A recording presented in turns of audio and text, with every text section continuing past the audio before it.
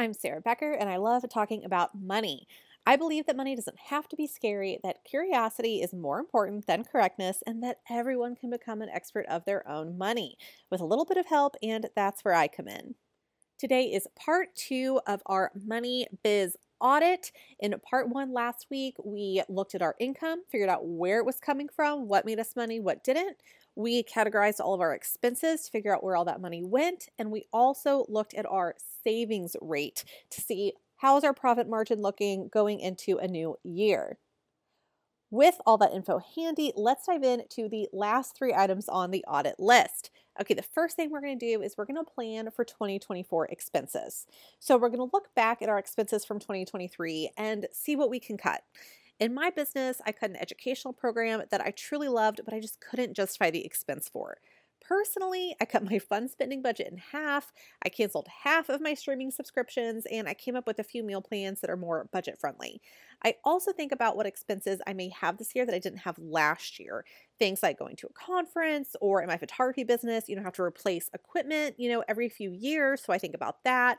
I always start by figuring out my expenses first because your business expenses plus your personal enough number, which is how much you need to live every month and every year, should equal your sales goal. So make sure you do that first. We're going to reverse engineer the budget.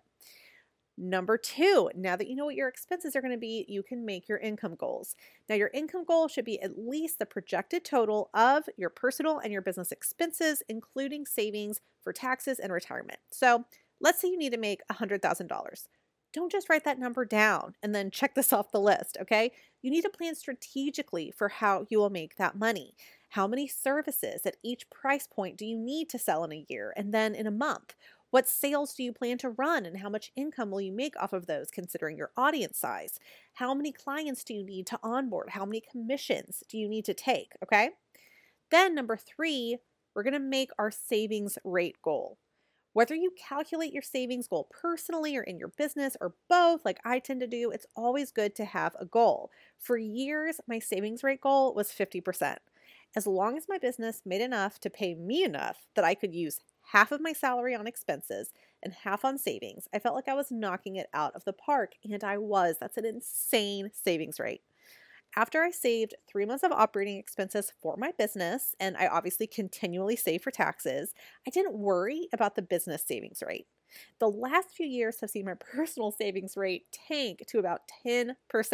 Yikes. Why did this happen? Well, we bought 3 houses and we renovated 2 of them. So now that part of my life is over. I mean, I hope, right? It's over. Like I don't need to buy a house for like another 15 years. And I plan to creep up closer to that 50% mark again this year. Next week on the pod, I'm going to be talking about your burning money questions for 2024. So look, send me a DM at Becker Talks Money on Instagram. Send me an email, hello@beckertalksmoney.com, and let me know what your money questions are for this new year. I will be tackling them next week. Cannot wait.